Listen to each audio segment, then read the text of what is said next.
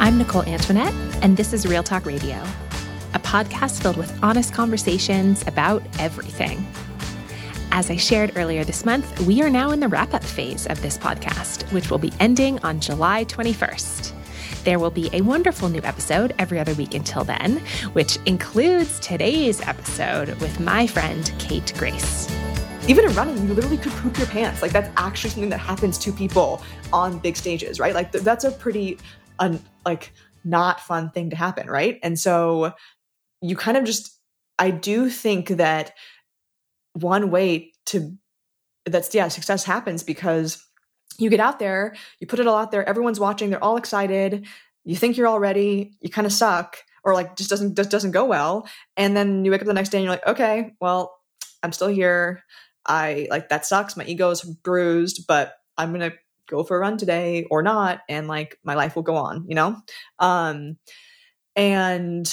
I think that the more you do that, the more you realize that it doesn't, in the end, it just gives you this amazing freedom. Because you're like, in the end, nothing can hurt me, you know, that I can, it gives you this courage that, you know what, I can go out and lay it on the line, and there's nothing that I'm afraid of that I won't survive.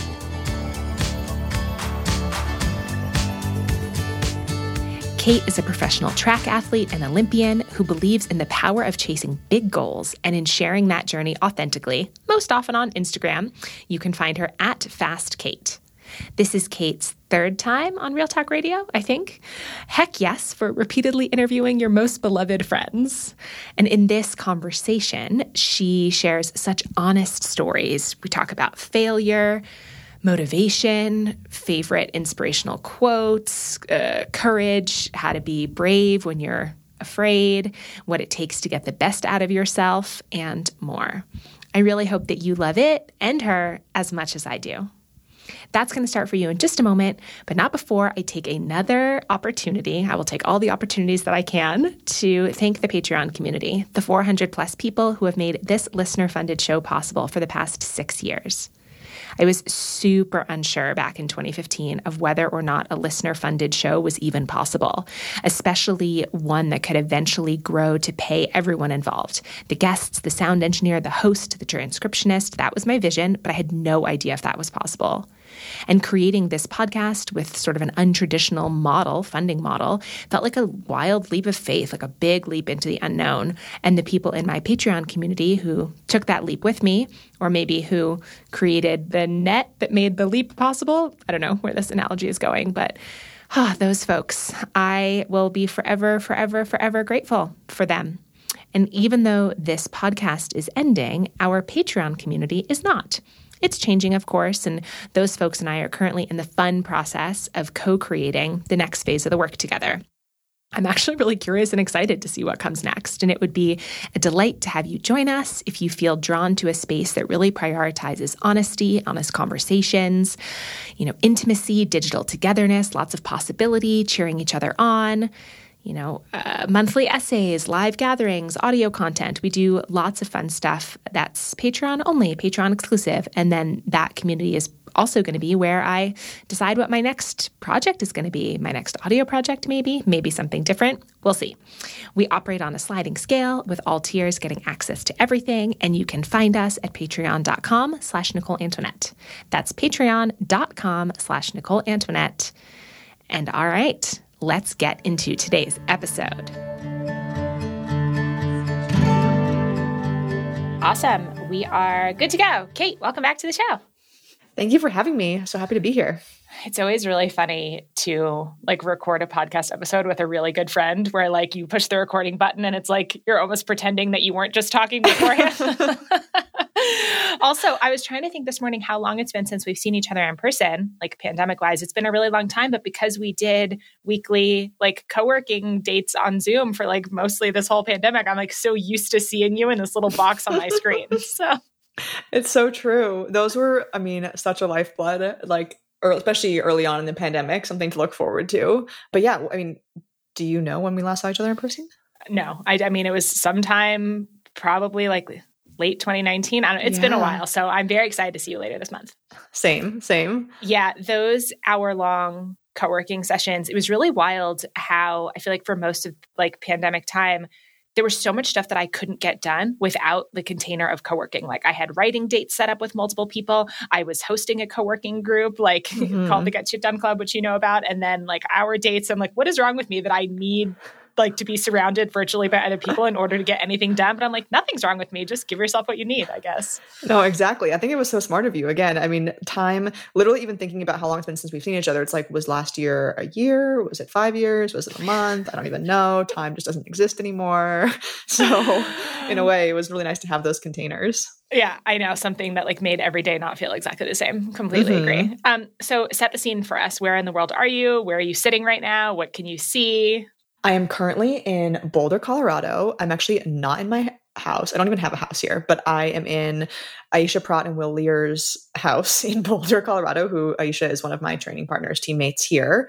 I'm looking at beautiful pictures of their wedding on Will's desk, but I am basically right now it's beginning of June, but we're 3 weeks exactly from the Olympic trials final.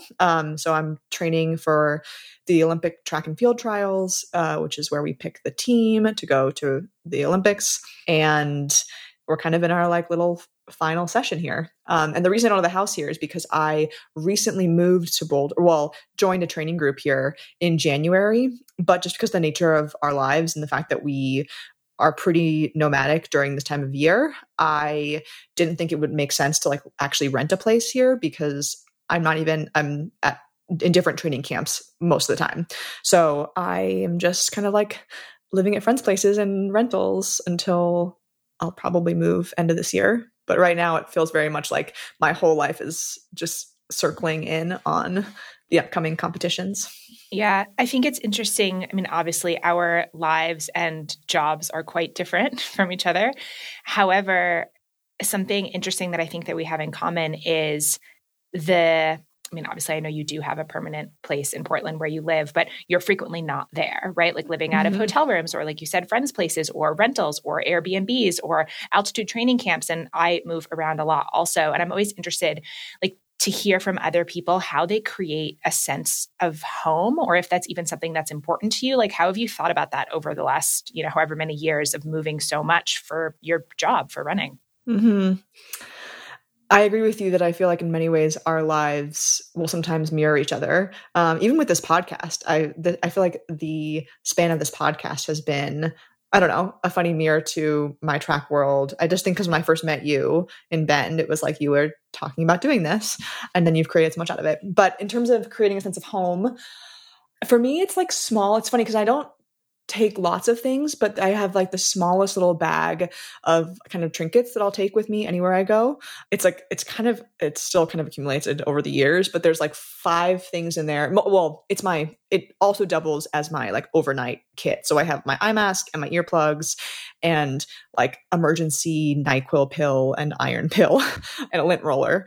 And then the sentimental things are I have a rosary that my mom gave me, even though she's not a practicing Catholic, but she bought it when we were together, when she visited me once in Hungary, a lucky silver dollar that Bob Lesko gave me, who's like a mentor of mine throughout my track career. This little, like just 2 stones, one crystal and one, what's it called? Fool's gold stone. And then an elephant god, Erin Taylor, who is a yoga instructor that I knew for a while, she gave me this, is it Gilgamesh? No, not Gilgamesh. Ganush? Oh gosh, I need to look it up. It's some like, it's some kind of like trinket for travelers and she gave that to me once when I saw her in London. So just basically things that I've accumulated over the years. And for a bit, I also had these fake tattoos of a little monster that you had given me at one point in time because that was like our little emoji. But I think for some reason I used them once so that I don't have them right now. But anyway, it's just those things. Those are my things that I take with me. And I don't know. So you get to a new place, like, do you take these things out and put them on like a bedside table at a hotel room? Like, I'm trying to imagine also, I would like to know what is the situation that qualifies as needing an emergency NyQuil when you were like, I have one emergency NyQuil. No, actually, the emergency NyQuil is the most important because you can never sleep after races. So it's, I've since changed it to now I just carry straight Benadryl, which is basically can be a sleep aid. Emergency NyQuil is like either on a plane, an overnight plane, and you can't fall asleep. That's an emergency. And it's like you have to sleep for 8 hours. In my mind, you know how important sleep is. Or number 2 is after a race, you've taken caffeine at like 6 p.m. and it's like 3 a.m. and you can't sleep. That's also an emergency. So great. Got it. I could just picture you like with your eye mask on and your earplugs and it's not working. You're just like, fuck it. I need the emergency NyQuil. Yeah. Pop that guy open. It's gold. God. That's fantastic. So you mentioned, being about 3 weeks out from Olympic trials. We're obviously going to talk about all that, but I want to go back in time first. This is something that I don't ever think that we've talked about, but that I think about like more often than you know. So in 2017, I went with you to London when you were racing in the track and field world championships. And so it was held in, I think, what was the Olympic Stadium, right? From 2012. So it's this huge stadium. It was like 80,000 people. And because I know your family was there too, but I had bought my tickets on my own. So I was sitting essentially not by myself, just like surrounded by strangers, right? In this huge stadium. And my experience of being there, the energy, I mean, not just for your race, but for all the races, I mean, more than like any big rock concert, like it was, I've never experienced anything like that in my life. Like the cheering, the screaming, like what it sounds like to have 80,000 people like stomping their feet in the stands and like cheering. And I feel like I walked away from that experience just being like, how? Like, how do you, and I don't even know if this is a question you can answer, but like, what does it feel like to, I don't know, to like perform in that kind of energy, like to lay everything on the line in front of like literally thousands and thousands of screaming people? Like, it's an experience that, I would assume most folks listening, whatever their career is, they're not going to like do their marketing presentation with like thousands of people screaming in the background. Like it's such an interesting like job that you have. And again, I don't know that we ever really talked about this, but I'm curious if you could talk a little bit about like what that feels like. It's fun having you just bring me back there because definitely of any of the stadiums in the world, just the championships in the UK are just amazing. And the fans there are great. It feels like like any major sports championship that you can imagine, World Cup, whatever. And we don't necessarily, it'll get like that in different places, but it's just really special there, especially when the British athletes are running or any of the races that they're running. In terms of performing like in stressful situations, I mean, I do think the classic advice just is very true that it just, no matter what you're doing, if you're doing a presentation or whatever, if you've become very good at what you do and you just do it day in and day out in boring settings, in like semi nerve-wracking settings or kind of like medium level people in the stands, you just get good at that thing, right? And so I am practicing at every practice I go to. If I go to like some random small meet in Portland, maybe there's 100 people in the stands, but when you first do that, it's terrifying. Or if like your parents are going to be there or your friends and people who care about you, that's very scary. So you just get lots of different practice at being kind of what we talked about before, being in stressful situations, being able to have stress not throw you off your game, like not have stress be an emergency signal. You can still be nervous and continue to perform. And it's like, finally, the culmination of that is you get in front of 80,000 fans. You're like, okay, this is technically the same as me alone on the high school track that I just did my workout. And as much as possible, have to kind of, zone it out and just not overthink it. So that's the one side. I think the other side, which I'm also trying to do, is like, but there's a positive aspect of that energy, right? And so at one point, I think for so long, I got so good at calming myself. And this is a big thing this year. I've gotten so good at calming myself where no matter what I do, I have this like 20-minute meditation I'll do before my races. It started in Rio, honestly, in the Rio Olympics, where I'd listen to this guided meditation and I would just get like so zenned out. And it was kind of the idea that like the lion sleeps before they hunt, right? You have to be completely calm. And then in order to totally click in. So I would do that. I would be very good at getting calm. But this year it's been the opposite where I'm like, wait, I'm super calm at this point. Like, but I kind of need to get fired up. Like at one point you also need to amp yourself. And that's what's the last few races have been, is like, how do you get that perfect balance of ready to do your thing and on, but not over the edge. It's like the kind of optimal arousal for that performance. Right. So in a weird way, it's funny thinking back to the 80,000 screaming fans. I'm like, shoot, that would help at this moment. Like I need to pretend that they're there. Yeah. Okay. A couple of follow-up questions. This meditation that you're talking about, is it an app? Is it a specific thing you could like reference it or is. tell people about? I mean, it's so wacky, but it's, what's his name? Porter Vision. Porter Vision is the app. And literally it's Patrick Porter. My mom and I will sometimes joke. She's like, are you listening to Patrick? Also, Patrick is my partner. So it's a different Patrick in my life that I'll listen to like once a week, is this guy that does, but again, it was through her. My mom is in the fitness industry. And so I don't exactly know like if you have to pay for the app or how it works. Technically, it actually comes with this headset that you can put on and there's flashes lights in front of your face. But I don't do any of that. I just listen to him. And it's, yeah, I mean, for me, it's become very like a priming mechanism that I've loved. And I assume, it's still on my phone, so I assume it's still an app that you could probably download. Okay. Yeah. I mean, and the priming makes sense, right? Like I think about, there's certain songs, I tend not to listen to anything when I'm writing. I like a lot of silence, but if I'm in a louder environment, there's one or two songs that I don't even know the names of, but they don't have lyrics, and I'll like put them on like a 2-song playlist on repeat just in my headphones. And so if I were to ever hear that in another context, I'm like, oh, it's time to write, right? Like, so I think it's almost like a chicken or an egg thing sometimes. Like, is it the thing that you're listening to that makes a difference, or is it the habit of listening to the thing in a certain situation? So, but you mentioned, that you used to do that, be really calm, and now you're sort of looking to have that perfect balance of the calm plus the like excitement arousal. What have you changed in your pre-race routine, if anything, to get more into that state? One of the things is visualizing the race itself. So before it would just be kind of a body scan, I would visualize myself, I would visualize a blue liquid, breathing in a blue liquid and having it kind of cleanse me, and then breathing out anything.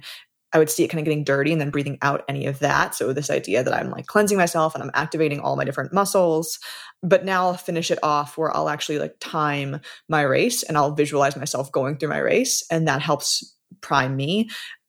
I also have started to do a little bit more like aggressive, like being open to more kind of like aggressive visuals. So think, honestly, after seeing Michael Jordan's Last Dance or any of the stuff about Kobe, like the Mamba mentality. Yeah. Last Dance is amazing. My partner and I are rewatching it. We watched it last summer and we're watching it. Obviously I say my partner, Jen, Jen. Yeah. Jen and I are rewatching it right now, and we'll watch an episode in the vans, and then the next day we'll go on like a 3-hour hike and we'll just like talk about it the whole time. Like I feel like you and I could have an entire podcast just like talking about what that mentality is to like have that kind of like assassin's mindset. Anyway, 100%. Yes. 100%. And it's a little psycho. So that's the thing. It's like getting okay with being a little psycho. And I have a little like psycho bitch in me kind of, but honestly, I feel like it doesn't come out that much. And so, yeah, literally like visualizing like kind of, as you said, being an assassin. Sometimes I right now I'm into this like idea of being a wolf and like literally grabbing, like literally seeing myself like biting at people, which again is not something that I would ever do in real life. Oh my God. I feel like I need to put a disclaimer in this. Like, don't worry, Kate Grace won't actually bite you. Yeah.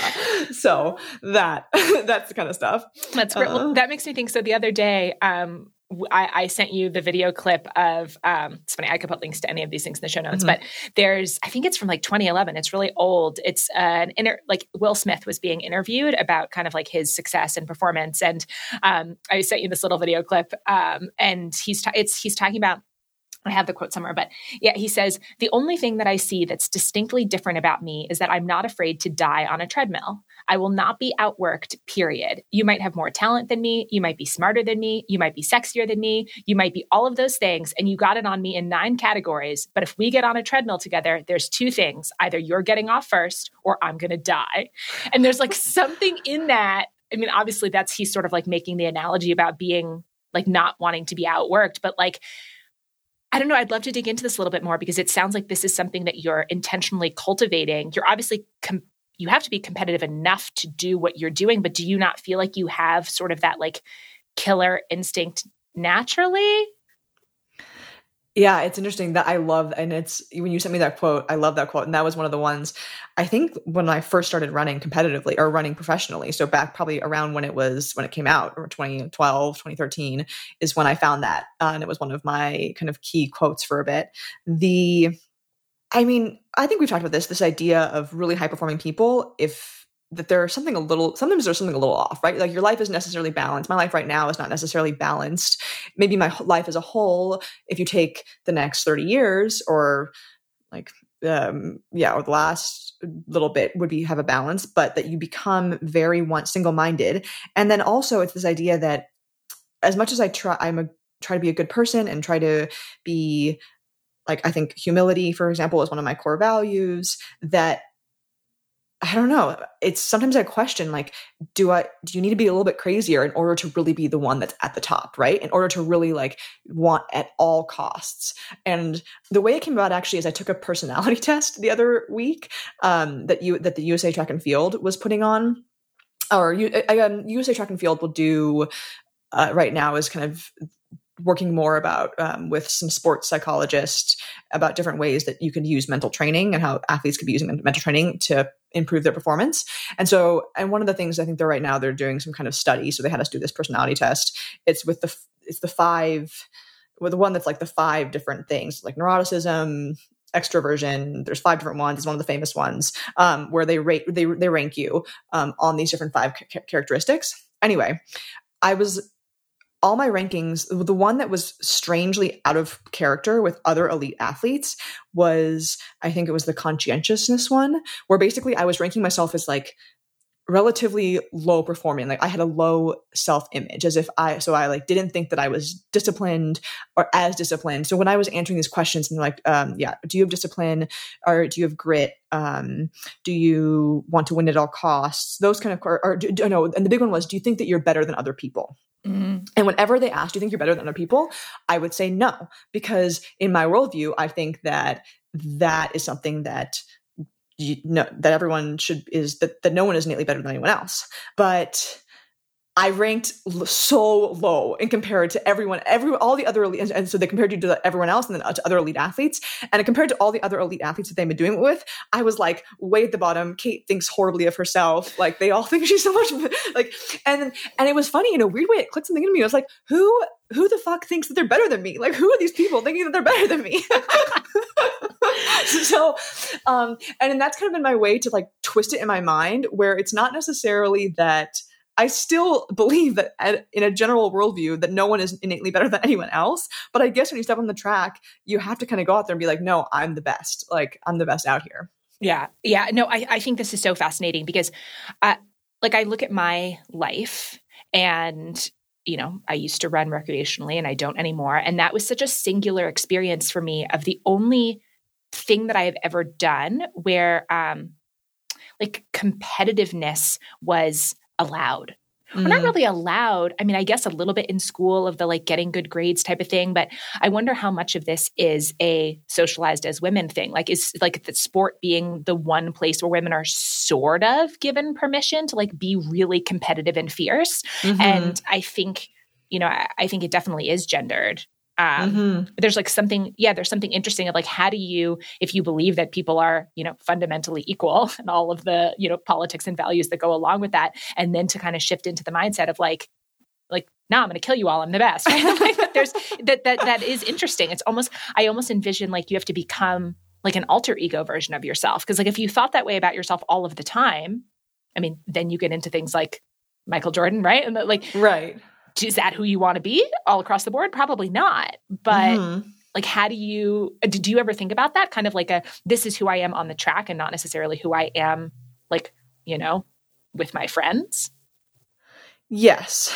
And I think more of it, yes, exactly. That's exactly it. That I think, in many ways, when you see these people who have hit such amazing pinnacles that a lot of the rest of their life, there can be major holes in the rest of their life.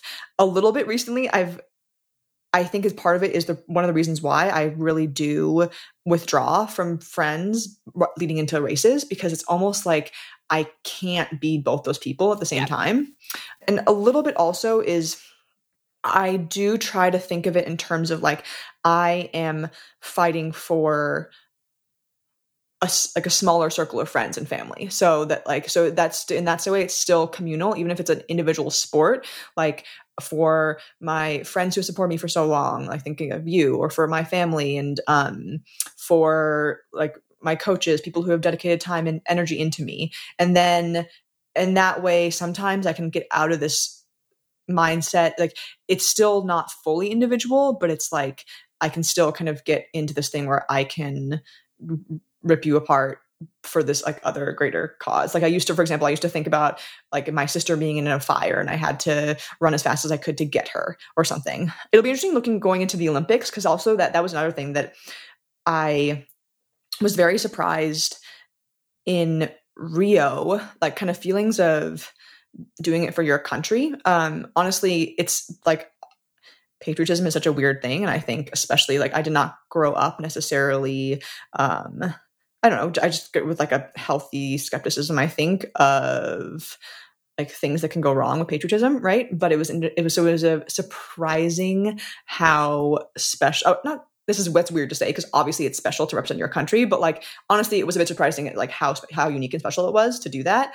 And I think sometimes I get into this idea of, okay, like we're going to put on this uniform, and I believe that in the end, this is a group effort, and we're trying to do this as a group, and I'm the best person for the job. Mm-hmm. And so I will show you that. And it's not that I'm like, and in the end, it'll raise all of us, because I know I can do it. I know I can do it for all of us. I don't know if that makes sense. No, it totally makes sense. I want to go back to something that you said before, that, leading up to races, competition, that you'll withdraw, right, from social circles and stuff, which is something that I have always admired about you, that you have really, I don't know if strong boundaries is the right word, but I hadn't seen, like until we became friends, I hadn't seen a lot of examples of this is what I need in this particular period of time, and like that being communicated. And I don't know if it's maybe easier because it's more, it's seemingly more understandable to people. Like I have this race, I have to prep for this race. Like there's something kind of like very binary about that I think most folks would understand, which again, like extrapolating that out into other careers or, parenthood, or, okay, well, my kid has this coming up, so I can't, right? Like it's, there isn't necessarily the same kind of clear lines around it. And I'm searching for like what my actual question is within this, but do you feel like that sense of being boundaried in running, like, did that come naturally to you? Does it extend well into like other areas of your life? What does it take in order for you to be able to advocate for your own needs like that? I have a very specific memory of in 2012 making the trials and being horrible with the boundary thing. So I can say, no, it was not always natural. I think I was very young. I was young, barely out of college, like first time ever making the Olympic trials, scared to death. And maybe we've already talked about this, but basically like my sponsor at the time, I was going to meet the founder for the first time ever the day of my race. Like for some reason I let this happen where I didn't think it was an issue, where I like literally walked to lunch in the rain to meet her for the first time ever. This is the person that's now gonna be my boss. So many different things associated with this, of like just nerves. Also, I ended up getting freezing cold and like shivering in my bed, and the luncheon itself like was nerve-wracking, and I had to be on edge or whatever, not on edge, but just you're performing for someone a little bit. And so that's a very clear example of some time when I did not do a good boundary setting and ended up like not running well. I also just in general, I think was totally out of my element and not mentally prepared for those races, just very not feeling strong, I guess, in myself. And so I know in a way, I think it's like you can trial by error, you learn that does not work and that you need to get better at it. So I think also just growing older and feeling more confident in what I do, also feeling more confident that my friends like won't leave me or they won't hate it. I do agree with you though, that it is I do think it comes a little bit more natural with racing. People tend to understand that there's like a need for one day or 1 week of real solitary time, or and they tend to give that.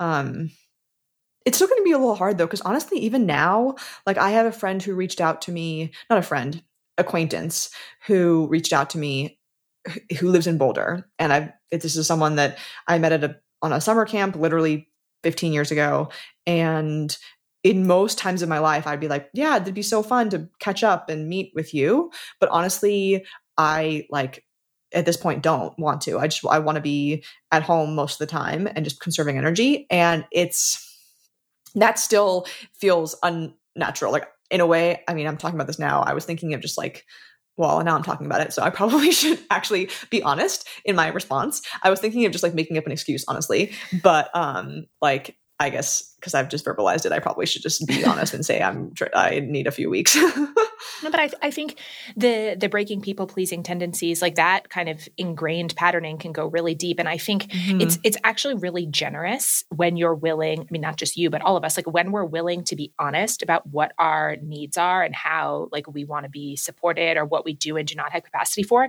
It can feel like gut-wrenching and so scary to verbalize that. And on the receiving end of it, I always feel really grateful. It's like nice not to have to guess, right? Like I and obviously like we're talking in the context of our friendship, but there's never a time where I'm like, does Kate really want to hang out? Does she actually have the energy for this? Like I trust that like if whatever the thing is, if you don't have capacity or desire for it, that you'll just say no and that will be fine. And there's like something, it's really stressful for me to not know where I stand with people sometimes, or to like try to read between the lines, or do they really want to do this? And so then I try to put that back on me of like, okay, I need to be that clear communicator in my relationships as well. Like, I think it's a gift to be like, I need XYZ, right? Like, can you do that? Oh, it's so true. Honestly, it's the place I would say that not the hardest, but one of the places I've seen it that I'm still working on it is with Patrick, who's my partner now of not meditation Patrick, Patrick O'Neill, and I'm just thinking about this right now because a lot of times during my intense training, we're not together. So I will go to these training camps that maybe, for example, the last one was in Crested Butte, which is at high elevation. We're at like 9,000 feet. So we're there for about 8 weeks just to get really in shape. And when I'm there, I'm living with training partners. It's all about getting prepared. And that's all you're living and breathing and eating, just like running, resting, eating. That's what it is. And then I come back here and Patrick is here now. And so I'll be with him for the next 3 weeks. And it can be an interesting thing where it's not that he's asking anything different of me, but just like in our interaction, I sometimes will feel like, oh, maybe I'm staying up a little bit later, or I'm just like things that you're doing that I might. And usually in a relationship, you are compromising on certain aspects, right? And it's me learning how to ask for what I need and also kind of identify what I need, you know? And in many ways, like having him is so wonderful. And it's very calming and helpful for me in the final stages, but it's been a growing experience, in terms of like, again, setting boundaries within that relationship. Okay, I'm going to ask a question that you can feel free to not answer because like I'm projecting and like making some assumptions. So if those are incorrect, like please feel free to shoot this down. In my romantic partnership, I am the needier person. Like I'm like struggle with anxiety. I have like some food intolerances. I like don't sleep well. Like I'm like more of a delicate flower, right? Like I feel like Gent is just, he rolls with it. He's really whatever. And like, that's so great. And he's like so supportive. And it's fun in what you just described, whether because of your career or because of personality differences, it sounds like potentially that you are like a needy or need things to be more specific in the relationship than he does. And I'm wondering how that feels for you. And I ask because sometimes, maybe I should go back to therapy. Sometimes I feel quite guilty about that like, because I often am the one that has stronger preferences, we usually default to my preferences. And like, that's fine. But also, I don't know, there's like something in there that's interesting to me. So if this is at all resonant, I would love to hear your thoughts. Yes. It's funny when you say, I do think that we're needy in different ways. I think that around racing, yes, like most of our life will start to revolve around what like my timeline, my timing, my eating, whether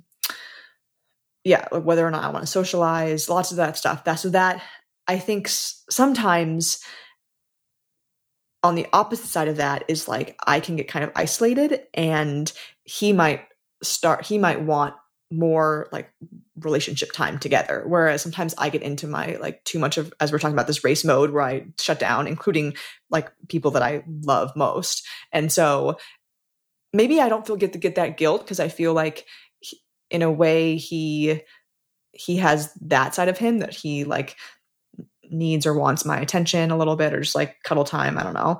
But I think the issue for me with it is like, when we kind of default into this thing where like around race season, which honestly is quarter of the year, more than that. Well, that's what I'm saying. It's not like it's just like, a couple of times. No. Like it's a big chunk of the year. Yeah, exactly. It's like most of the time. And also because we're not together all the time in my training, it literally is probably at least half the time that we're together. It's all on me. Then in the fall, we'll like still default to my needs, and I kind of start to resent it almost, because I'm like, wait, no, you just say what you want. Like just tell me where you want to go to dinner, or tell me, or do this thing. And it's taken us a little bit to get through that, because I realized that like actually most of the time when I'm with him, I actually want him to do exactly what I want to do. Like, don't tell me what you want to do. I don't know. So I'm giving him like two very opposing signals. No, that's fascinating. It's almost like the parallel between what you were describing before of like sort of who you are in general versus almost the alter ego you who like steps onto the track, that it's like you're also these like two different girlfriends almost like, and obviously like you're the common denominator in all of these things, so of course it's you, but it is interesting like how we adopt different roles and like how the rules change during different times and like what that looks like in the relationship, to be like, no, what I want is for you to tell me what you want. And then another time, like, I don't care what you want. We're going to do what I want. Like, it's so real. It's so real.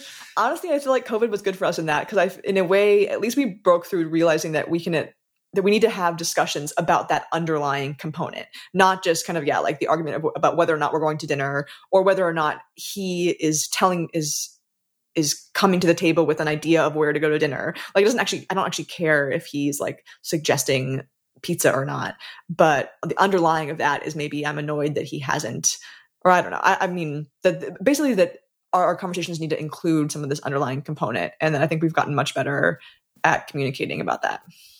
One more relationship question. You mentioned that a large portion of your relationship with him for the entire time you guys have been together has been long distance. Mm-hmm. Do you have any, like maybe one or two like practical things that you could share? It's a question that I get a lot, because like Jen and I have been long distance like quite a few times, and people are always curious about like what it takes to make that work. Like, is there anything tangible that you feel like helps you when you're long distance?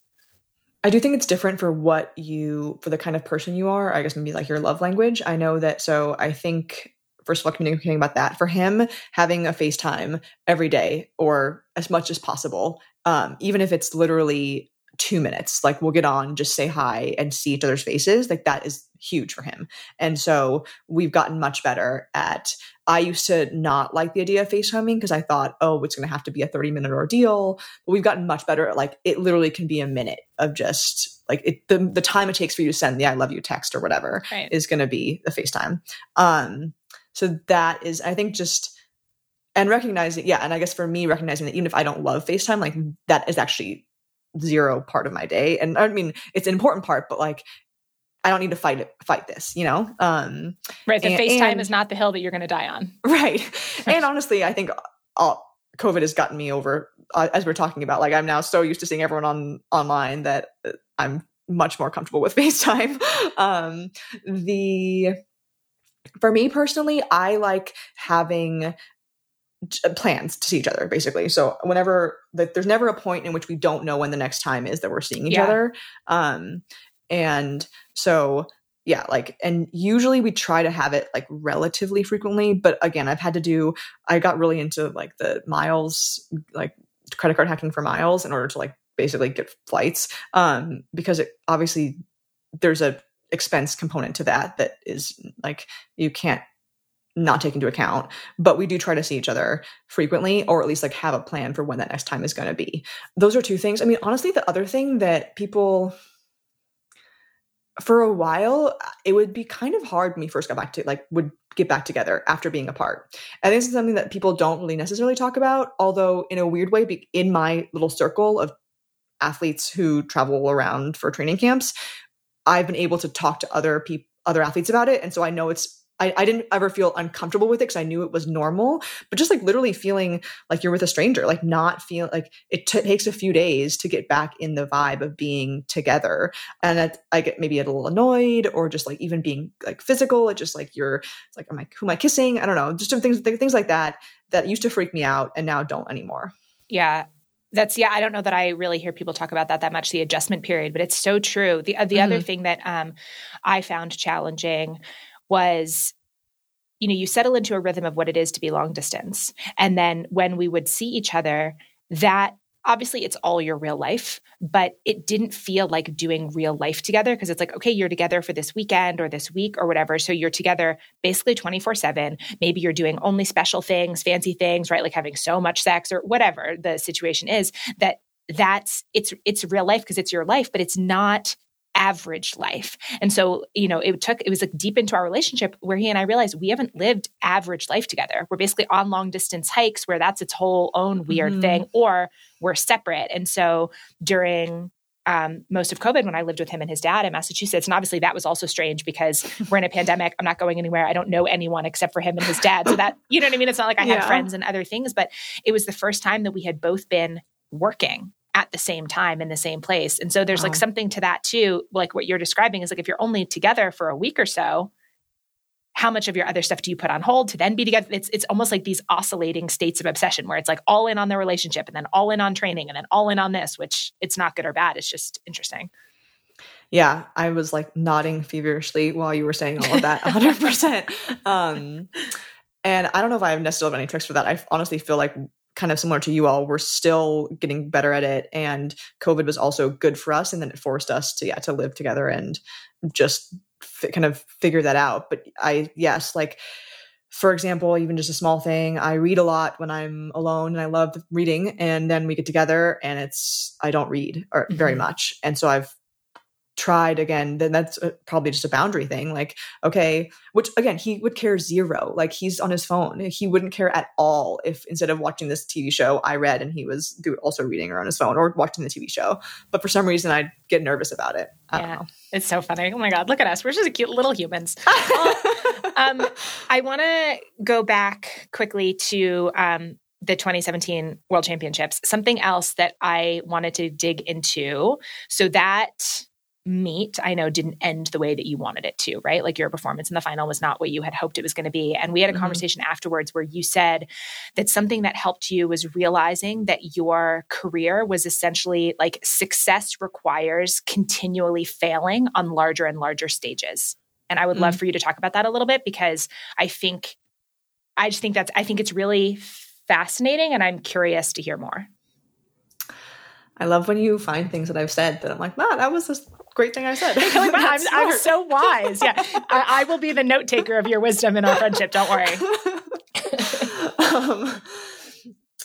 Yeah. I mean, again, it gets kind of it almost circles back to the initial question about how to not be nervous. And I honestly think the unfortunate truth about not being nervous is you kind of just need to put yourself out there, and your worst fears do come true sometimes. Not your worst fears of you're going to be naked, but I don't know. I mean, even in running, you literally could poop your pants. That's actually something that happens to people on big stages, right? That's a pretty not fun thing to happen, right? And so you kind of I do think that one way success happens because you get out there, you put it all out there, everyone's watching, they're all excited, you think you're all ready, you kind of suck, or just doesn't go well. And then you wake up the next day and you're okay, well, I'm still here.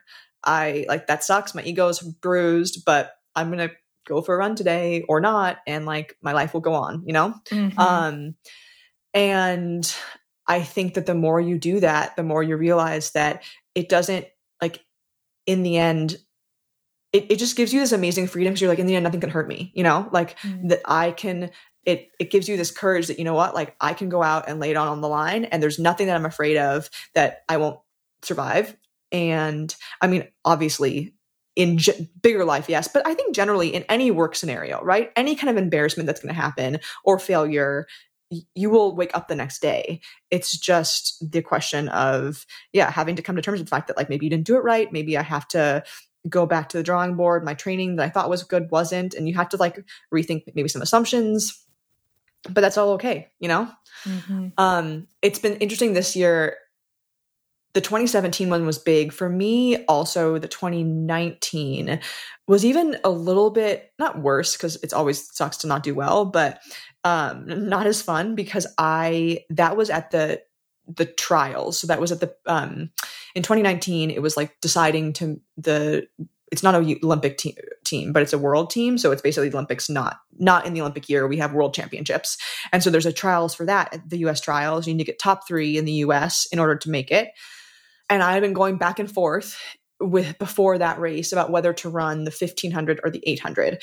And those are 2 events that I do, and I'm good at both of them. And honestly, the decision that year that we made that year, I was good at the 15, but it was slightly out of like fear or trying to base it based on the fact that we thought it would be easier to make the team. Like, it's going to be easier to get through the US trials. I can get through the US trials because the 800 runners were just so amazing.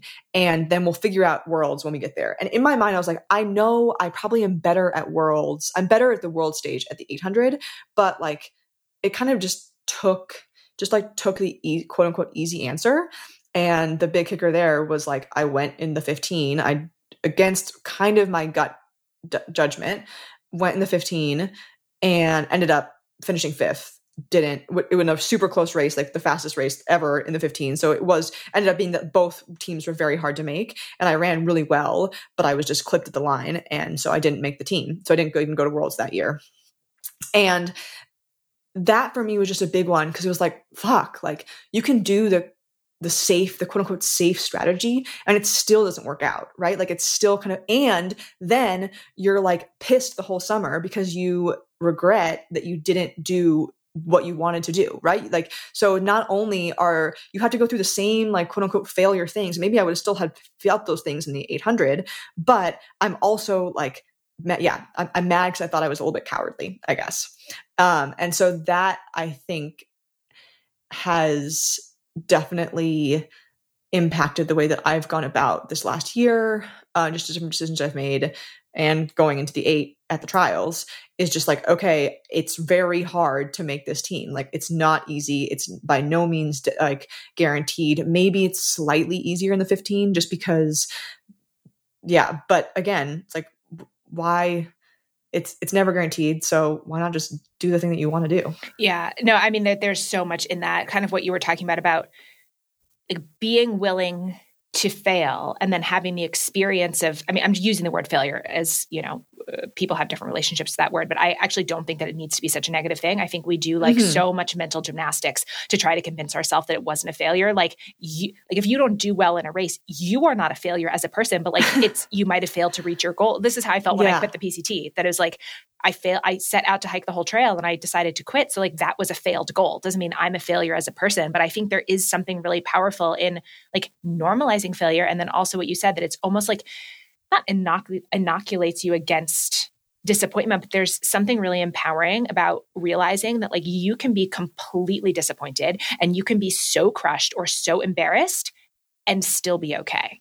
Mm-hmm. Like I used to think that it was like, I'm going to be disappointed and like everything's going to be over. It's like, it's a both and. Like it can go so badly and also you can be fine. Like I think about this with like heartbreak or losing, like a friend breakup or something where it's like, it's so awful and eventually you'll be fine. And there's just like something in that like in the moment is sometimes harder to grasp. But I'm interested, like, how do you, whether you want to use the 2019 example, like how do you talk to yourself like during times of perceived failure? Like, is there like a larger story that you're telling yourself about like the failure or the journey?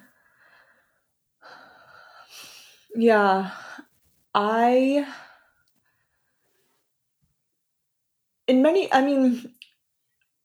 just trying to think. In some ways, am I telling myself a narrative yet? I definitely will tell a narrative in terms of like that this is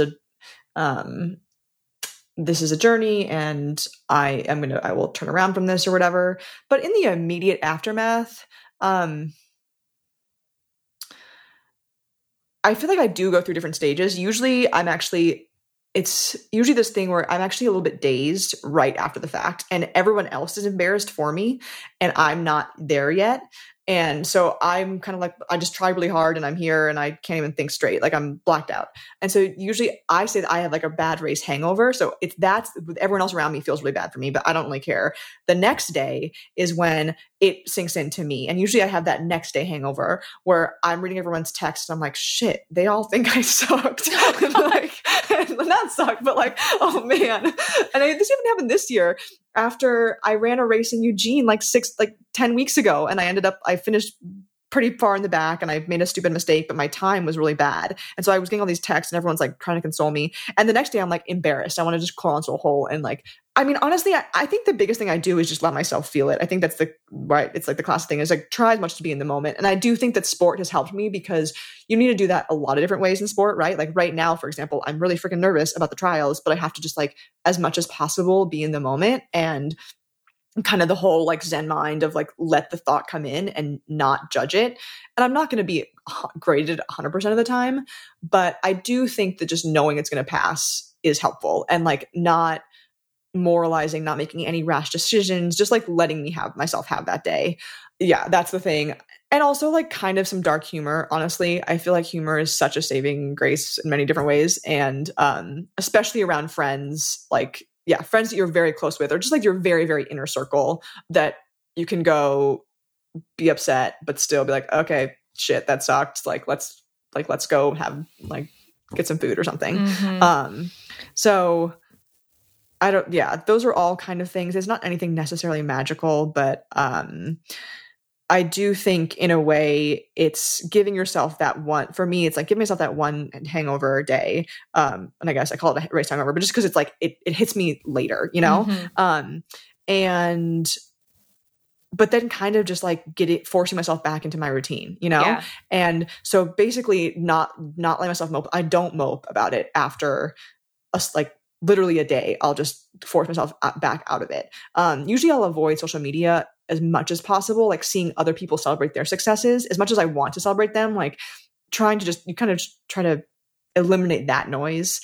And then like just get up the next morning and just do whatever your routine is. Just like get back to work. Yeah. It's almost like it's an interesting both and of letting yourself feel the feelings. It's not like you're pushing them down and not letting yourself be disappointed or, you know, whatever, because that, like the truth comes out somewhere, right? Like if you don't let yourself feel the feelings, it will come back up in another way. It's right. Like allowing yourself to feel it, but not making it mean too much. But that like seems to be true both for success and failure, right? Like it's sort of whatever that kind of classic advice is like, don't believe like the best or the worst things that people say about you, right? That like for someone you're on a pedestal and like, that's not realistic. And for someone they hate you, that's not realistic either. And I don't know, like not making any one thing mean too much. So true. Exactly. And I think if anything, that's even more so. It's, like right now people get into the habit of you have a good workout or you have some kind of good, you get some kind of good feedback and it puts you over the moon. And that can be almost as damaging because it kind of like throws you off your path. You don't do whatever the small things are that you want to be doing, or you kind of get cocky. The one thing that I do take, I guess the one narrative I tell myself is that like the emotions, the anger or frustration emotions can be very motivating. And so I guess the one thing that I will tell myself is like, just because this is bad, like that, this can motivate me for future successes, I guess. Mm-hmm. Not that I'm necessarily going to be successful in the future, but it can be the motivator. And honestly, I feel like you are someone that I've learned that from. Just like the power of like that fed up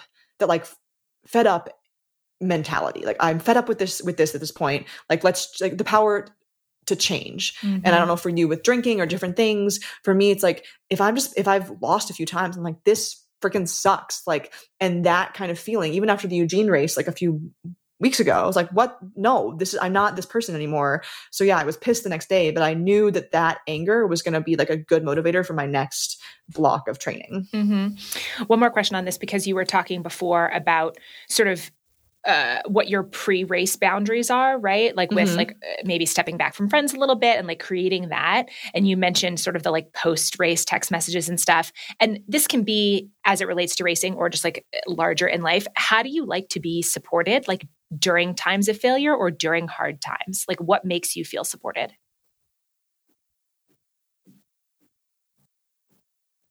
That's an interesting question. Part of me thinks, I mean, there's never a perfect answer, right? Because I always think about this in terms of what I should tell other people. And even though I go through this all the time, I like never know what to tell people. Nobody does. Nobody. That's why I'm asking, right? Like we don't. Yeah. That's why I think it's like worth talking about. Yeah. Honestly, I appreciate hearing from people. I appreciate not feeling ignored. But it's a weird thing where like I'm like, I don't really want to talk to you that much, but feeling that you like still love me is nice. Being like, kind of someone honestly being like, oh man, like that was a tough one. Like, I don't even know what the exact wording would be, but you can acknowledge something was bad, not trying to make it into something better, but just say, sometimes it's like, sometimes I like questions, like asking like, how do you feel? Or like, what are your thoughts? Although I do say sometimes, yeah, I would say that I'm trying to think. Obviously in different points I've had different like perspectives, but I do usually like if someone gives me the chance to get my thoughts out, because versus someone just trying to make me feel better or assuming something about the race that maybe wasn't true. Someone who's asked like not a leading question about the experience, and then I can like give them my perspective, and usually the perspective isn't as bad as like what it looks like on screen or whatever, or there was some positive that I would take away. Well, it's like it's the double-edged sword for what you do, that it's so binary. Like you either win or you don't. Do you know what I mean? Like, and that's not the case in so many other, like I feel like in so many other areas of life, we allow more nuanced feelings and we don't necessarily assume how someone's going to feel at like a loss or a certain rejection or something. And it's like, I think that it would be very easy for someone to watch you not win a race and make all kinds of assumptions about like what that means, when like maybe it was actually a great race for you and it was just a better race for somebody else, right? Like, right. And so I think, and again, we're talking about this through the lens of running, but I do think that this has larger implications of like not assuming how somebody feels about what you think might be a bad experience, right? Like giving them the space to be like, it's the takeaways that I'm pulling from this. The two things are like, one, acknowledge it, right? Like reach out to the person, name what's happening, acknowledge it, but like give them the space to contextualize what it means. Yeah, that's good advice. I love that. And you put it beautifully. Together we have made good advice. So I want to ask you, I know we were talking about the Will Smith quote, but I know you have, I think it's like a notes app in your phone, or is it a journal where you keep like a running list of like what motivational quotes? Tell me about this thing. Maybe if you have it on hand, like read a couple that are really like fueling you right now. I am very interested. Yeah. I mean, I honestly have this, I've had this note app I've had this list of quotes on my computer now for, I don't even know, probably 4 years. I have ones from the 2016 Olympics. And yeah, just like throughout my daily life, things I'm reading, I will put things in here. And usually each year I start up a new one because it just becomes so long that it would be too much for me to look into. But it's been kind of fun. The last thing is for the last 16 weeks leading into the trials, I made this little kind of journal, or it was more so just like a page for each week, that it was kind of just like a bullet thing where I was checking off what I was going to do each day, like make sure I do a moment of mindfulness or take my collagen. I don't know, things that ranged from, but mostly just like very menial tasks, but kind of just this idea, like how will I know that I've gone into the trials doing everything, you know? Anyway, so I went through my like 2021 quotes and I put one on each week, and I've tried as much as possible not to look ahead. So it's kind of like this like fun surprise after the fact. And yeah, I mean, they range from different things. They're the ones I've liked recently. There's all these ones about, fire, Viktor Frankl quote, "In order to give light, one must endure burning." And this idea that like a fire burns itself out completely. And I think that's for me, this thought of how in a race are you going to like how do you end a race just on your last drop, you know? And I think recently in races, I have been, I don't know, like standing up when I'm done. I'm like, wait, why am I still on my feet? Shouldn't I have like fallen over by now? And so this idea of like how, kind of back to this, how do you get in that mindset? Like, how do you literally, give every last inch of what you had? The one that I think I posted on Instagram about this that I totally loved. It's kind of longer though, but it's okay. I'll read it for you. Sometimes we forget how far we have traveled while we are looking ahead to the next steps. It's good to lie down and remember what it took to get this for all those karmic hoops we had to jump through and all those overcomings. It's good to stroke our face with love and to remind ourselves how much courage it took and who we would have become if we hadn't braved the journey. It's good to say thank you to the inner spirit that walks within and beside us, whispering sweet somethings in our inner ear, reminding us that we are simply and utterly worth fighting for. We are simply and utterly worth fighting for. I love that. Yeah. Yeah. Especially the part right at the beginning of, if we're always looking ahead to the next thing, we're not, this all sounds like very cliche, but you're not like appreciating what it is that you have already done. Like if the only thing that matters is the next thing, I don't know. I feel like that's kind of that would be a sad way to exist. Yeah, exactly. And I think also just like being proud of ourselves for what we've accomplished. I think even for you with the podcast, like looking for me, sometimes I get in this thing, I'm like, oh man, like have I wasted the last few years in terms of like not having the best results, blah, blah, blah. But it's like, I don't know, just looking and being okay with, like seeing that we have come this far. Like we can be proud of that and continue to fight. The one this week is a man has 2 lives and the second one starts when he realizes he only has one. Ooh. Which I feel like I saw on some Instagram thing, but I thought it was deep. Oh my God. I feel like it would be a real joy for me to put together like various 16-week journals where like I get to choose the quotes. Or like I also have like a very long notes app on my phone of just different quotes and stuff. I'm like, oh, I don't know in what situation I would do that. But if I were to ever like make a journal or something, I feel like, it is interesting like what the words are that stick with you. And like the thing that's like just the right thing at the right time, like that's, I remember it's funny. We're like, I feel like we're having an entire conversation about 2017, but 2017 is the year that I hiked the Arizona Trail, which obviously like you came out and met me on. And there were like just a couple, I feel like I had a few quotes that I would like keep front and center in my phone. It's the things that you just like think about over and over and over again. And being able to collect like whatever it is that feels like wisdom for you at that point. Yeah. It's interesting to think of what quotes do for us, because at some point it just, they're just words there. Honestly, some of the ones, sometimes a lot of them would come from your emails, like little nuggets of wisdom from your emails. You're right. Like, I don't know if there's any greater thing I'll ever do with these, but it is just grounding for me to look at them. And I do think it changes throughout. Like, I do think having, as you said, one for you around the Arizona Trail, like it kind of brings you back to a certain mindset. Like even the ones that I used in 2016 before Rio, I'm not necessarily using those same thoughts now, but it's kind of fun to look back sometimes. And it's almost like weirdly, it's like a journal of where my mindset was. Yeah, no, definitely. Or like, I almost feel like it's a snapshot of like what you're working on, like mental toughness wise, because if it's like really focused on like the fire and the giving the last drop, right? Like, what does it look like to be courageous enough to like go to your edge like that and not back off? Yeah. Yeah. To like, either you're getting off the treadmill or I'm going to die, right? Like there is something in that. Yeah. So we're having this conversation the first Sunday of June, obviously, but the episode will go live on the 23rd, which I think that's the day before the first round heat of the 800, right? For you. So that's like very interesting, auspicious timing. I like that. Tell me about the day last year when you found out that the 2020 Olympics were going to be canceled. Like that thing that you'd been orienting toward and preparing for so many years. How did that feel? I've been thinking about this a lot recently. So I woke up that morning. It'd been kind of for a few weeks. It had obviously COVID had been building, or COVID was happening. I think we were in the middle of a lockdown, but this was still the 2-week lockdown when we all thought like it's spring break and it's going to be over in 2 weeks, right? We're going to go inside. So it was the 2-week lockdown, quote unquote.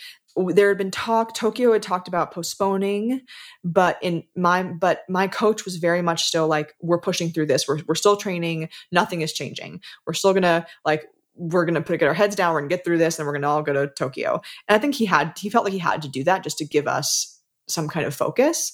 But because of that, I want to say like, I really did not think it was possible. Even with, I know I was just head in the sand, right? It was like at that point I was within 16 weeks.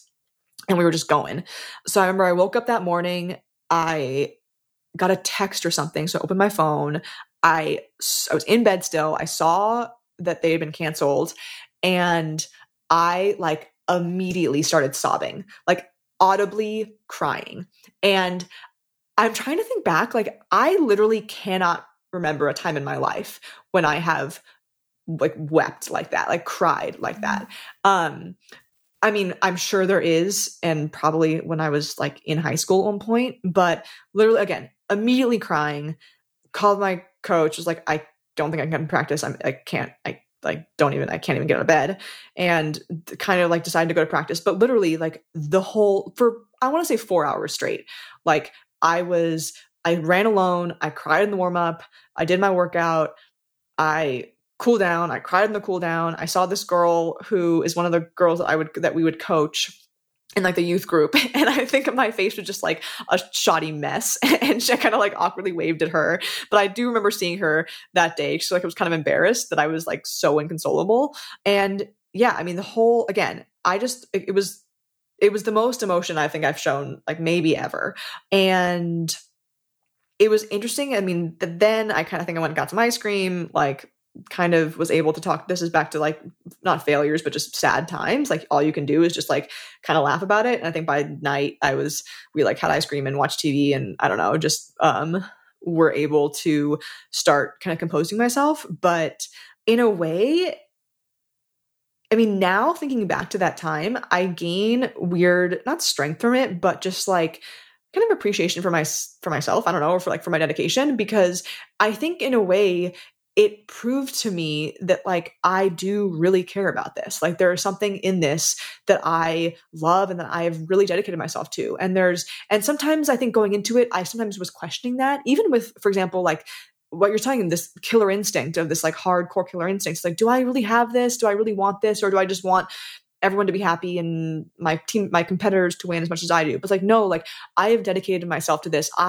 There is something deep in me that like believes and wants this goal. And something about that, even just the wanting, not even the getting, but just the wanting was like so powerful for me to realize that like at such a guttural level that I had this that I had this response. Yeah. And like allowing deep desire like that. Mm-hmm. Like it goes back to what you were saying before about, if you know that you can handle disappointment, then it becomes safe to let yourself want something.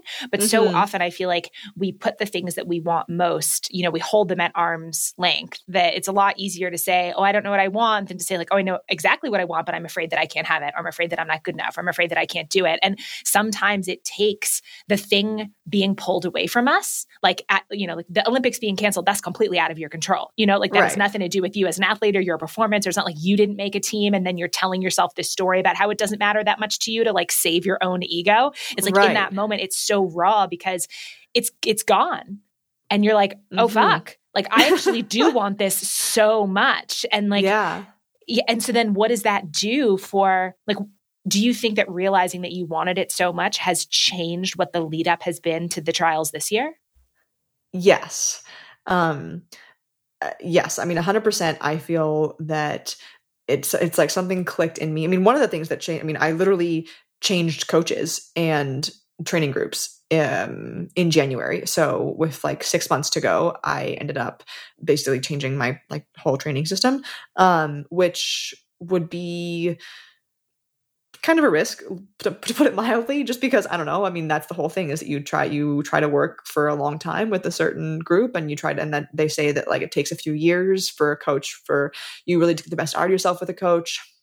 But honestly, I think part of it was I was just like, you know what? As you're saying, it's like, I know I want this so badly, and I must in there. And I believe in myself like so much that I am going to fight for myself. Like I'm going to do what I believe is going to put myself in the best position for this.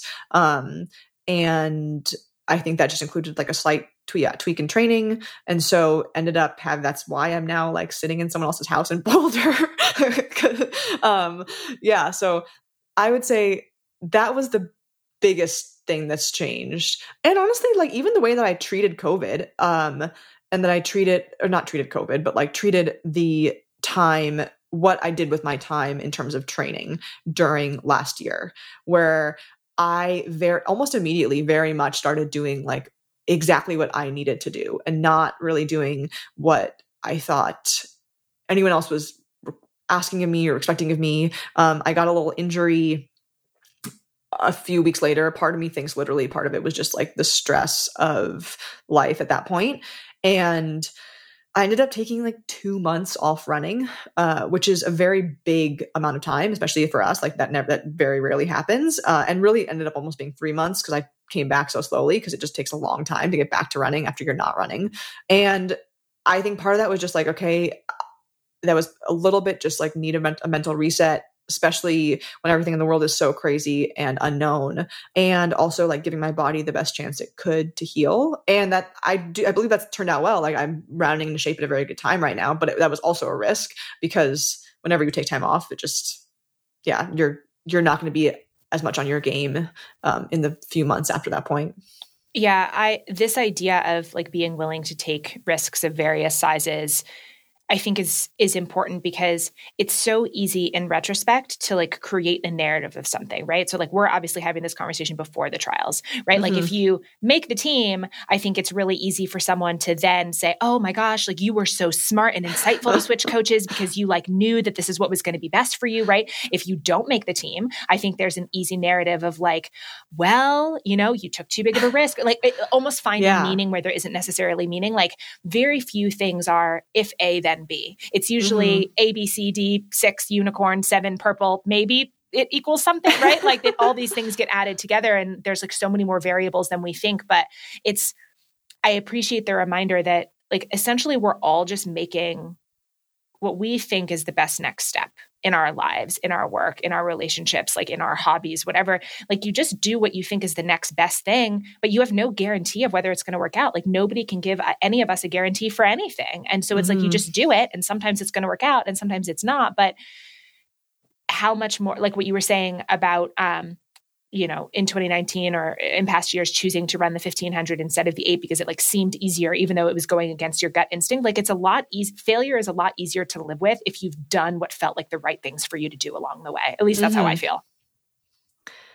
Yeah, that's exactly it. And so maybe in a weird way, by having the Olympics being taken away, it again primed me to be in that spot where I wasn't scared to like do everything so that I had no regrets. So even if it doesn't end up working out, I have done the things, the courageous steps and the small things and been like all along the way, you know? And honestly, I mean, it's this funny back and forth with process and outcome because in our sport, it's all about process until it's all about outcome. And then outcome is all that matters.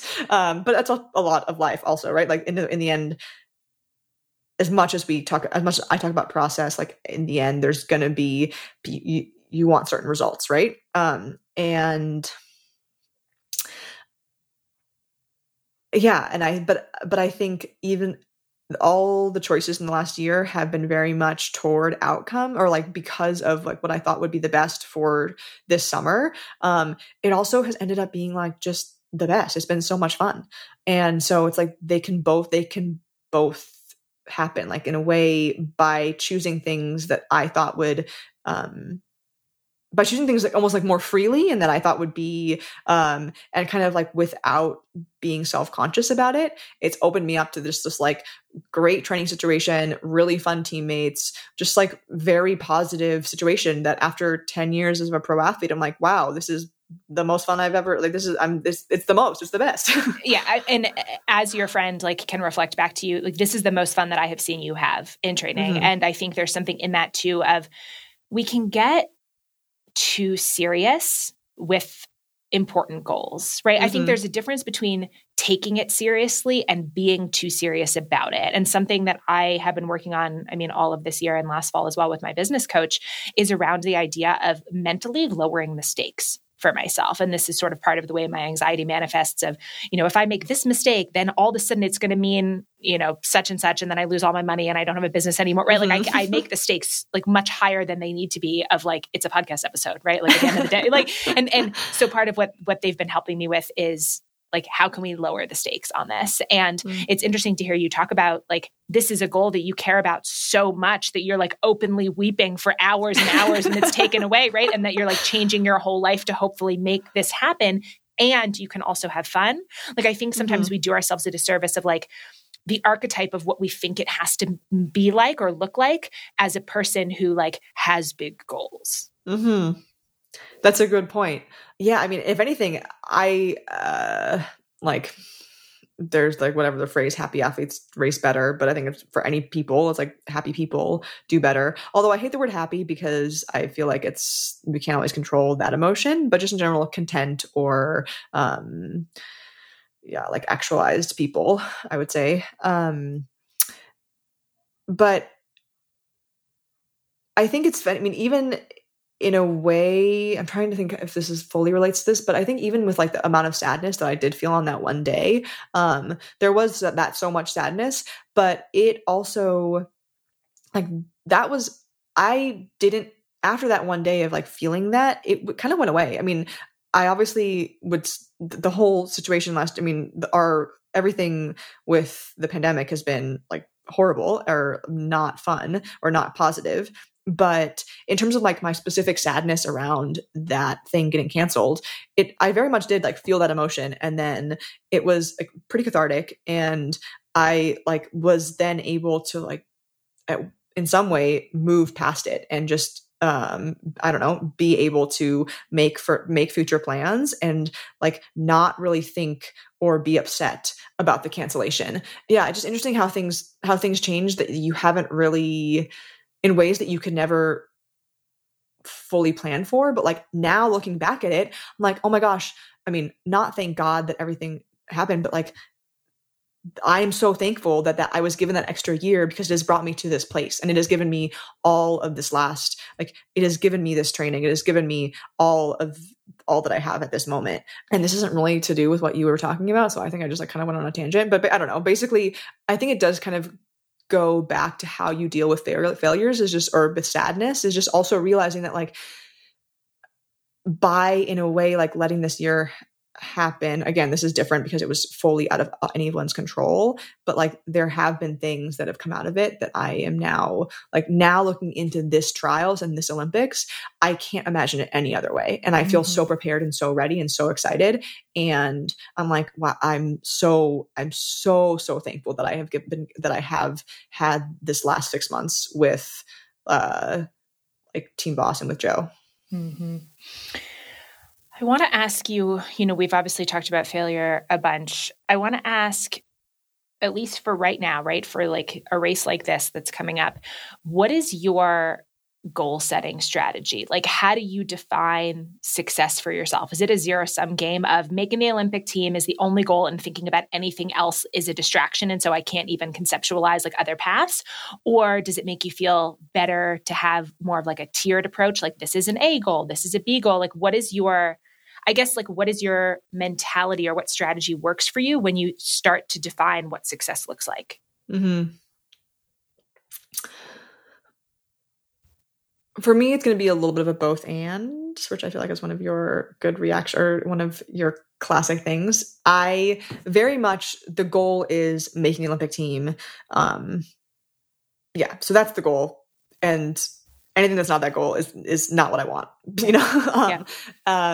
and I mean, even part of that, I mean, it's fun looking back. It's been interesting thinking even back into 2016 recently. I won the US trials in 2016 to make the team, but it was like a crazy chaotic race and two of the favorites fell. And so it's been something that I've felt, I actually haven't really realized until recently, just like how much kind of guilt I still feel around that. And like, I still don't own the fact that I'm the US trials champion. And I don't know, weirdly feeling like I have this, I want to prove again that I'm there. So in a way, I guess that's all to say, like winning the trials is another thing that is definitely like has crossed my mind as something like, okay, that'd be awesome. I don't know. Like that would be, I don't know, things like that are, but again, making the Olympic team is the goal. I think where the both and comes in is just the realization that, of course, if it's an incredibly hard thing to do, and there's a situation in which it takes like an incredible time to do that. And so I know that there's a situation in which like there's an incredible time that's run, or whatever, the top 3 people run an incredible time, and maybe I run an incredible time as well, and I'm not in that top 3. Mm-hmm. And that is not, and that's something where it's like, that that's a possibility. But I would never say that that's like a tiered goal, that like running a fast time by itself is a goal, Mm-hmm. I just know that in that possibility, it's like anything. It's like, if you give it your all, that you're going to be able to wake up the next day and be like, okay, I gave it my all, but for me personally, when I'm like looking at goals, this is like, no, making the team. Yeah. That's what I want. Yeah. So I would love, and I don't even know if you can put this into words, but when you just said, if you've given it your all, you can wake up the next day and like feel okay about that. How do you know if you've done that? Like, what is giving it your all in this context? Yeah. Like if you literally can't stand up at the end, right? Like I'm interested, like how do you know? I mean, well, there's 2 things. There's giving your all in the lead up, and then there's the race, right? So I think literally part of the way, this is also, I think, part of the way to deal with nerves in many different settings is like, just live your life as like the person you want to be, right? Like live your life with as much integrity and like whatever excellence or whatever your different like adjectives would be, like do that every single day. And then you were that person. And then like whatever happens on the day isn't going to like necessarily affect your identity. Right. So I think that's a major part of it. And for me, in terms of like what I've done this year, how I've like, even just throughout your whole career, there's that. And so, you've given it your all in the lead up. And then on the actual day, that's like, I know that, well, that's the big thing. It's like I right now I'm thinking about, like not being able to stand up afterwards, like just like being just laid out, I had one race in college where it was a 4x4 and I got the baton. So it's a relay and I was the last leg and I got the baton like way back, like 100 meters back. And I chased down a few girls and it was still weird. I was only going for 3rd, but cause we weren't like the best, but I like ran my fastest time ever in this 400. Literally my legs gave out and over the line. And I ended up, because they gave out a little bit before the line, I ended up actually like she passed the line first because I literally like fell over the line. But that to me was for so long the idea of like just the best feeling in a race. Like I could not run a step further. Yeah. So that was giving it my all. Yeah. I'm fascinated with this question because I think outside of a sport context, it's almost impossible to measure. I mean, even within a sport context, it's like seemingly impossible to measure. But this question, so right now, I mean, and you know this, but I've been working on, I mentioned before that in 2017, I hiked the Arizona Trail. I've been working on essentially writing like a little tiny book about, right? Like basically writing something about it. I don't know necessarily what it's going to become, but I've been thinking about it. And one of the things I'm like in the part, so it took me 44 days to like hike that, whatever, 800 miles.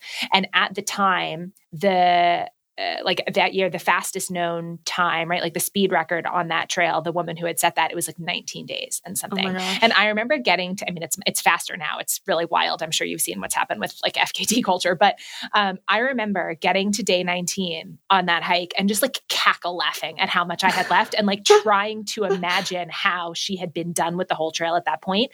And it was a real kind of fork in the road for me mentally of realizing like, I'm never going to be the best. Like, I'm not going to set an FKT. Like, that's not my, and I'm not saying that in like, oh, poor me. Like, that's just not who I am. That's not my like physical ability. And to have to be like, okay, it's still worth getting the best out of yourself, even if you can't be categorically the best. It's like I don't know if that makes sense as I'm describing it, but it was like, okay, I still have like many hundreds of miles left to do. Like I'm never going to be like the best like she is, but it doesn't mean that it's not worth trying to get the best out of myself. Mm-hmm. And so I've been thinking about that in like the 4 years or whatever since, of like, what does that look like, you know, in different contexts to get the best out of yourself or to like give your all? And then how does that, now I'm about to go off on a tangent, but like, how does that then relate to the level of like life balance that you might or might not want? Because like giving your all, if you're actually going to do that, is that at the extent of everything out, right? Like, could I be a better writer if I didn't have any friends because I never spent time with anyone? Like maybe, but then I'd also be sad and lonely. It's just like it's an interesting puzzle of like, what is it? And I think it's maybe a little bit easier to conceptualize in a, did I give my all in this like sub 2 minute race? But it's an interesting question. No, and even it's interesting, even when you were saying that before you even talked about the balance thing, I was thinking, even, me saying kind of giving your all in the lead up, like, did I actually give my all in the last 6 months? And that's, again, where the journal thing comes in and the bullet journaling, whatever, like doing small things every day. But I mean, if you talked, I could list off a few places, even just right now, of like, no, there was this time when I don't know, like, missed a few days here, went out too late here, whatever, like a few different things, was up, like being stupid with packing or out walking around. I don't know. There's just multiple times where I could say, no, okay, technically I wasn't like all in athlete for these amount of months, right? So, but like you're not a robot, right? So it's like, that's not, it's like giving your all in a sort of relentlessly realistic way. Like I think that's it. And it seems to almost be part of the mental training, because like, if you want to, you can always find something to fixate on that I could have done that better.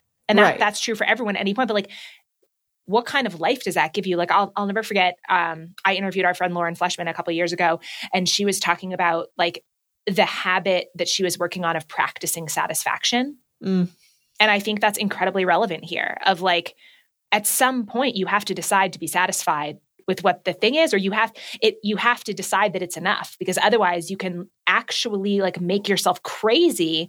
Oh, well, 100%. If I only would have this, or if I would have said that word differently, or, you know, and you just like ruminate, and like, that's not helpful either.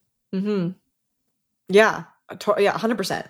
And it's like, it's this interesting balance where, as you were saying, even with hiking, it's like, you have to be, at one point, we can be good all about like trying to be our best, but then you have to, when your like foot hits the pavement or the trail or the track, you have to be like, okay with exactly where you are, and like enjoy the fact that you can then go out and show whatever you have.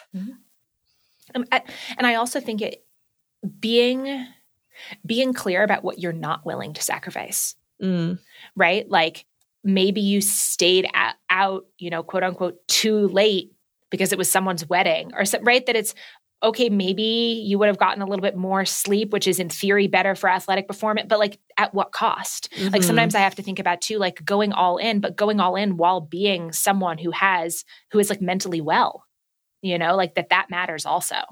Exactly. Yeah. Something that you and I have been talking about lately, outside of this conversation, is sort of the experience of aging, like in general, like what it is as your body changes and stuff. But then also for you being like a, I don't know, quote unquote, older athlete, I'm interested in how that, and like how that factors into the like lead up to this. Like, do you feel like this is the last time that you're going to be in this Olympic trials position? Like, does that factor into your feeling at all? What is it? This is a huge question, but maybe I'll just like leave it there and let you pick up the thread wherever you want.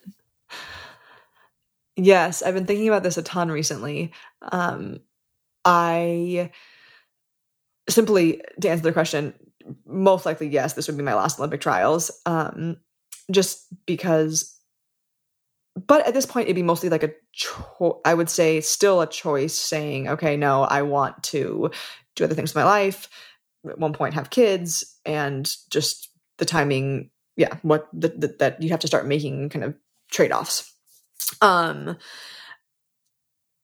It's been funny thinking about this year, like this last, kind of how I've oriented myself this year versus the last few, basically since as an athlete, like almost immediately out of college, but definitely when you're mid-20s, you kind of start to internalize this narrative that you're going to be over your peak soon. That like there's a peak and some peak that's like kind of mid to late 20s.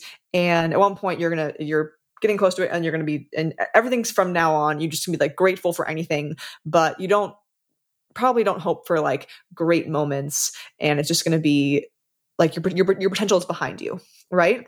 And kind of now looking back, I realized that even almost immediately after the 2016 Olympics, that's what was in many ways like what I was telling myself. Like, okay, I was really good here. I was like 8th in the world, but still like, that was my peak. Like, even if I only been training for a year, like that's probably all I can get out of myself because I'm some arbitrary age. I'm 27 and 800 runners are just not, they're just like going to be not as good. So I should definitely move up in distance because that's where my potential lies. Like, and you can move up in distance and you might be able to get a few more years out of yourself. And I wasn't actually saying those things, but that definitely is like in many ways what determined my decisions, like where I went to train, different things. Also, I was excited about the idea of changing or just like experimenting around with different distances and doing more distance training. But yeah, I mean, there probably was also an element of just like, I thought it was inevitable.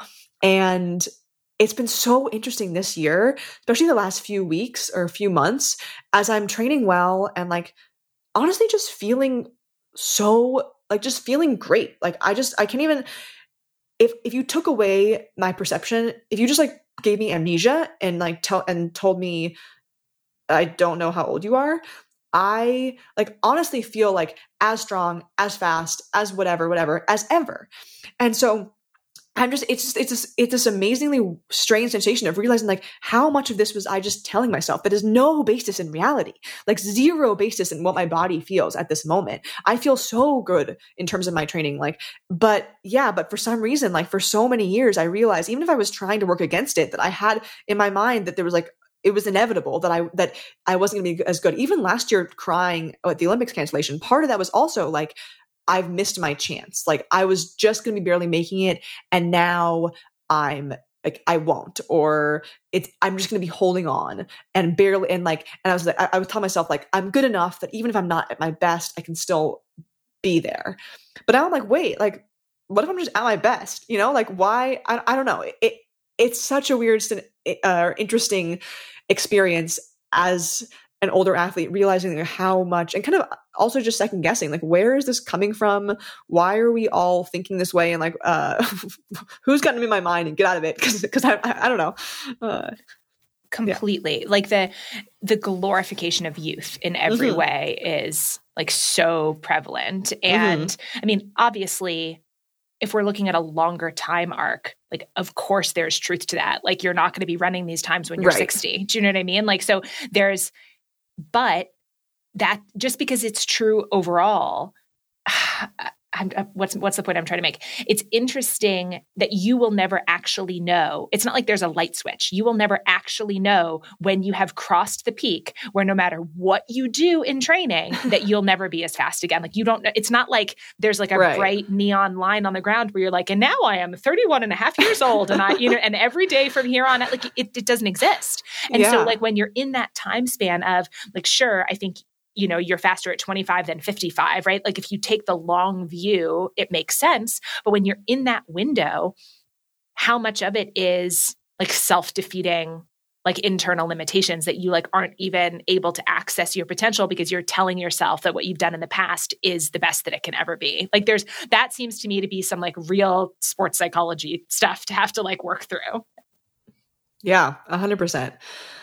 I also think it'll continue to change. I mean, it honestly is starting to change anyway. You're seeing a lot of tennis players, for example, people just, I'm thinking of Serena, but just different people that are just doing so well later in their careers. Also, you're seeing a lot of women doing well later in their careers. And so then part of the question is like, is all of this just based on male development? Because they have, and is it going to be a little bit different as we see like what it means to be a very high profile female athlete.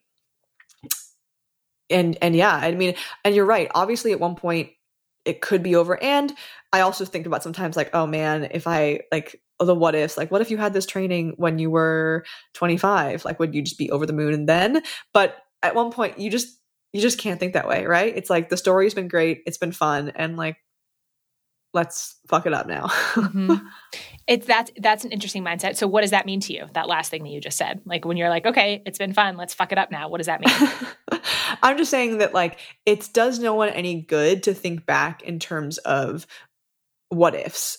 And I think for me, for example, like what if you had really gone all in 8 after the Olympics, like versus having a few years where you're kind of doing both. And again, it does no good. And I think that there are benefits from like having more aerobic development or whatever that I did have in those, like in the last few years.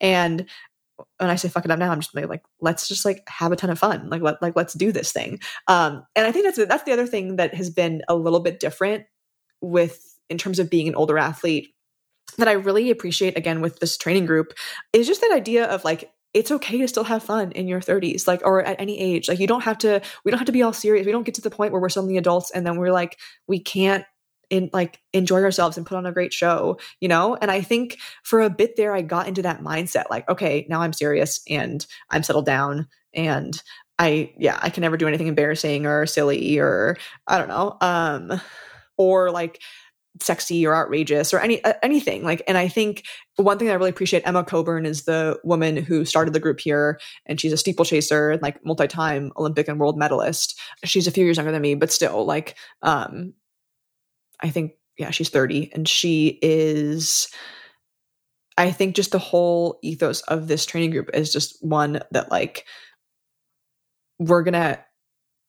it's okay to enjoy what we're doing and we're going to have a good time. And again, like we can be responsible adults or we can be responsible, but that doesn't mean boring, I guess, or it doesn't mean anything, or like there's just no labels. Like why are we labeling each other? And I think for some reason for me, for a bit there, I don't know. I just got out of that. I got out of that mindset, and it was like I think I'm just thinking in terms of me maybe losing a little bit of fire in racing, or like as you said, that there's no expiration date or there's no set line that you cross over. There's also just no expiration date on like any kind of youthful energy that you had at one point, you know? Yeah. And like maybe I put it in a box for a little bit, but I'm like, I don't know, open that box. It's okay. I think that's an incredible perspective and advice, again, like well outside of running, that it's, we really embody or try to step into what we think it means to be, you know, fill in the blank. Like, what does it mean to be an adult? What does it mean to be a professional? What does it mean to be, you know, a wife or a mother or, like just put any of the sort of titles or identities in there. And obviously we get those ideas from our family, from popular culture, from all kinds of different places. And I feel like we all just want to belong. And so we think that if we follow the rules that are set out for like that identity or that label, there's like a subconscious, almost like trying to fit the mold. So then we belong and we have love. And I mean, I'm oversimplifying this obviously, but I think it's so freeing what you're talking about of you can break that open. Like you can open the box, like you can be a professional and you can be incredibly dedicated and you can want this so much.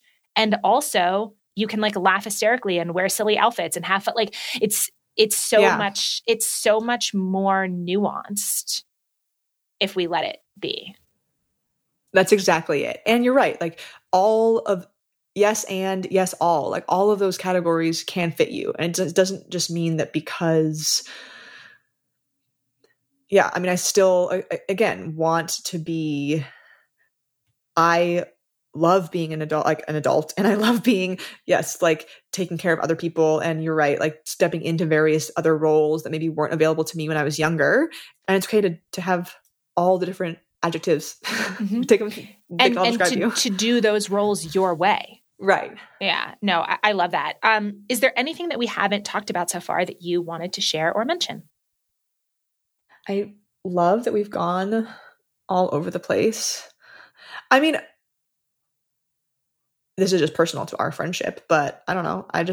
I feel like it's been also, because I know that the podcast wrapping up, I feel like it's the arc of our friendship has been so fun. And we literally only lived in the same place for a few months when we first met in Bend. And it's been very special to me having you just throughout that, I feel like I met you right when I was in a transition point in my life, and I decided to make a big move right before the 2016 Olympics. And I talked with you all the time. I remember going on walks, talking with you all the time then, to like work through my various feelings with, I don't know, with how to deal with that transition and feeling confident. And then like we've been able to support each other throughout the years. And it's meant so much to me to have that support. And it's also been very fun to watch just your journey of kind of self-discovery and transitions and changes. And as you said, like our little COVID co-working dates were such an anchor last year. And I just love that we've been on this like weirdly parallel journey, and you're very special to me. You're going to make me cry. Thank you. I was thinking this morning, that we've been friends for 6.5 years. And like you said, only lived in the same place for a really short amount of time. And I feel like when I think about our relationship, it's such an example to me of like, we really chose this and put like, it wasn't a friendship of convenience. And not that there's anything wrong with friendships of convenience and proximity, right? Like if you see each other at work every day, or you like that can also be really beautiful and fulfilling, but it would have been very easy to not continue to be friends. And the like parallels in our journey, I'm feeling quite emotional. I mean, when this comes out will be the third to the final episode of this podcast. And I've been thinking a lot about what does it look like to end something with as much care and grace as you started it with. And I think that it's so natural to put a lot of like love and attention into the beginning of something, like the beginning of a friendship or the beginning of, you just start dating someone or a new job, or there's like all that sort of new excited energy. And maybe this is even how you felt as like a, pro runner at the beginning, like there's so much energy. And then maybe over time it changed. And, like, what does it look like to kind of continue to reinvest in a thing, whether that's a friendship or your career or, for me with this creative project. And then when it does get to be the time with like its completion, to not like just rush past the ending of something. And so I'm thinking about that a lot. And it's been really interesting within the Patreon community. People are sharing kind of what their favorite episodes have been and like how it has impacted them. It's been very emotional for me. So thank you. And I feel very much all of those same things right back at you. If you could leave folks with one call to action based on this conversation, what would that be? Maybe a question to ask themselves or a small action to take. What would you love to leave people with?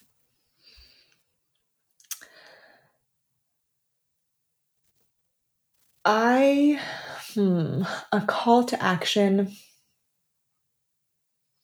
I'm looking at one of my quotes here that in my most recent one is, I meet this life with my whole body. And then the other one is this talking about shedding of skin is taking the exquisite risk. Open up as every time we open up our cocoon and contact a wider reality. And I would just say, what does it mean to you to, in your life, take that exquisite risk or meet your life with your whole body, and to, as we're talking about, like, do the things that might be scary, but that you'll find that you have the courage to do, and that you'll look back and you'll have no regrets. Now I feel like I'm going to cry again. I feel like I will re-listen to those last like 2 minutes, like very, very often. That's such a good thing to leave people with. What does it look like to meet it with your whole body? Yeah, I'm going to be thinking about that. What is the best place for people to find you or say hi or watch the Olympic trials, or basically where should people go? Instagram is my main means of connecting the outside world, or like my one social media channel. So it's Fast Kate, all spelled out one word. And you can also feel free to DM me. I respond to DMs. And the Olympic trials will be on NBC. And as we get closer, I will post like the exact times and dates. Yes. And so everyone can join me in cheering very, very loudly for you. Mm-hmm.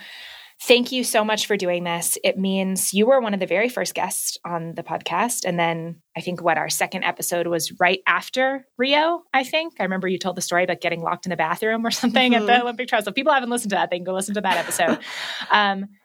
I feel really honored that you agreed to be one of the last guests on the show. And yeah, having you involved in this creative project has meant a lot, but also just having you in my life as someone to care about and look up to and show up for and be supported by means so much to me. And I love you very much.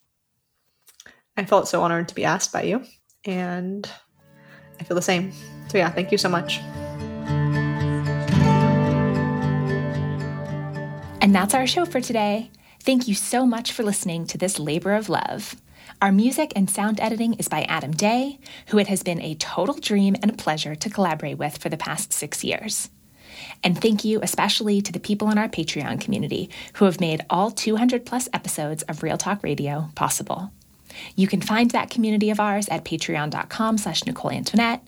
It's a wonderful group of folks who crave honesty, intimacy, and possibility, and for whom I love creating essays, live gatherings, exclusive audio content, and more each and every month. If you'd like to join us, I will see you over there. Patreon.com/Nicole Antoinette.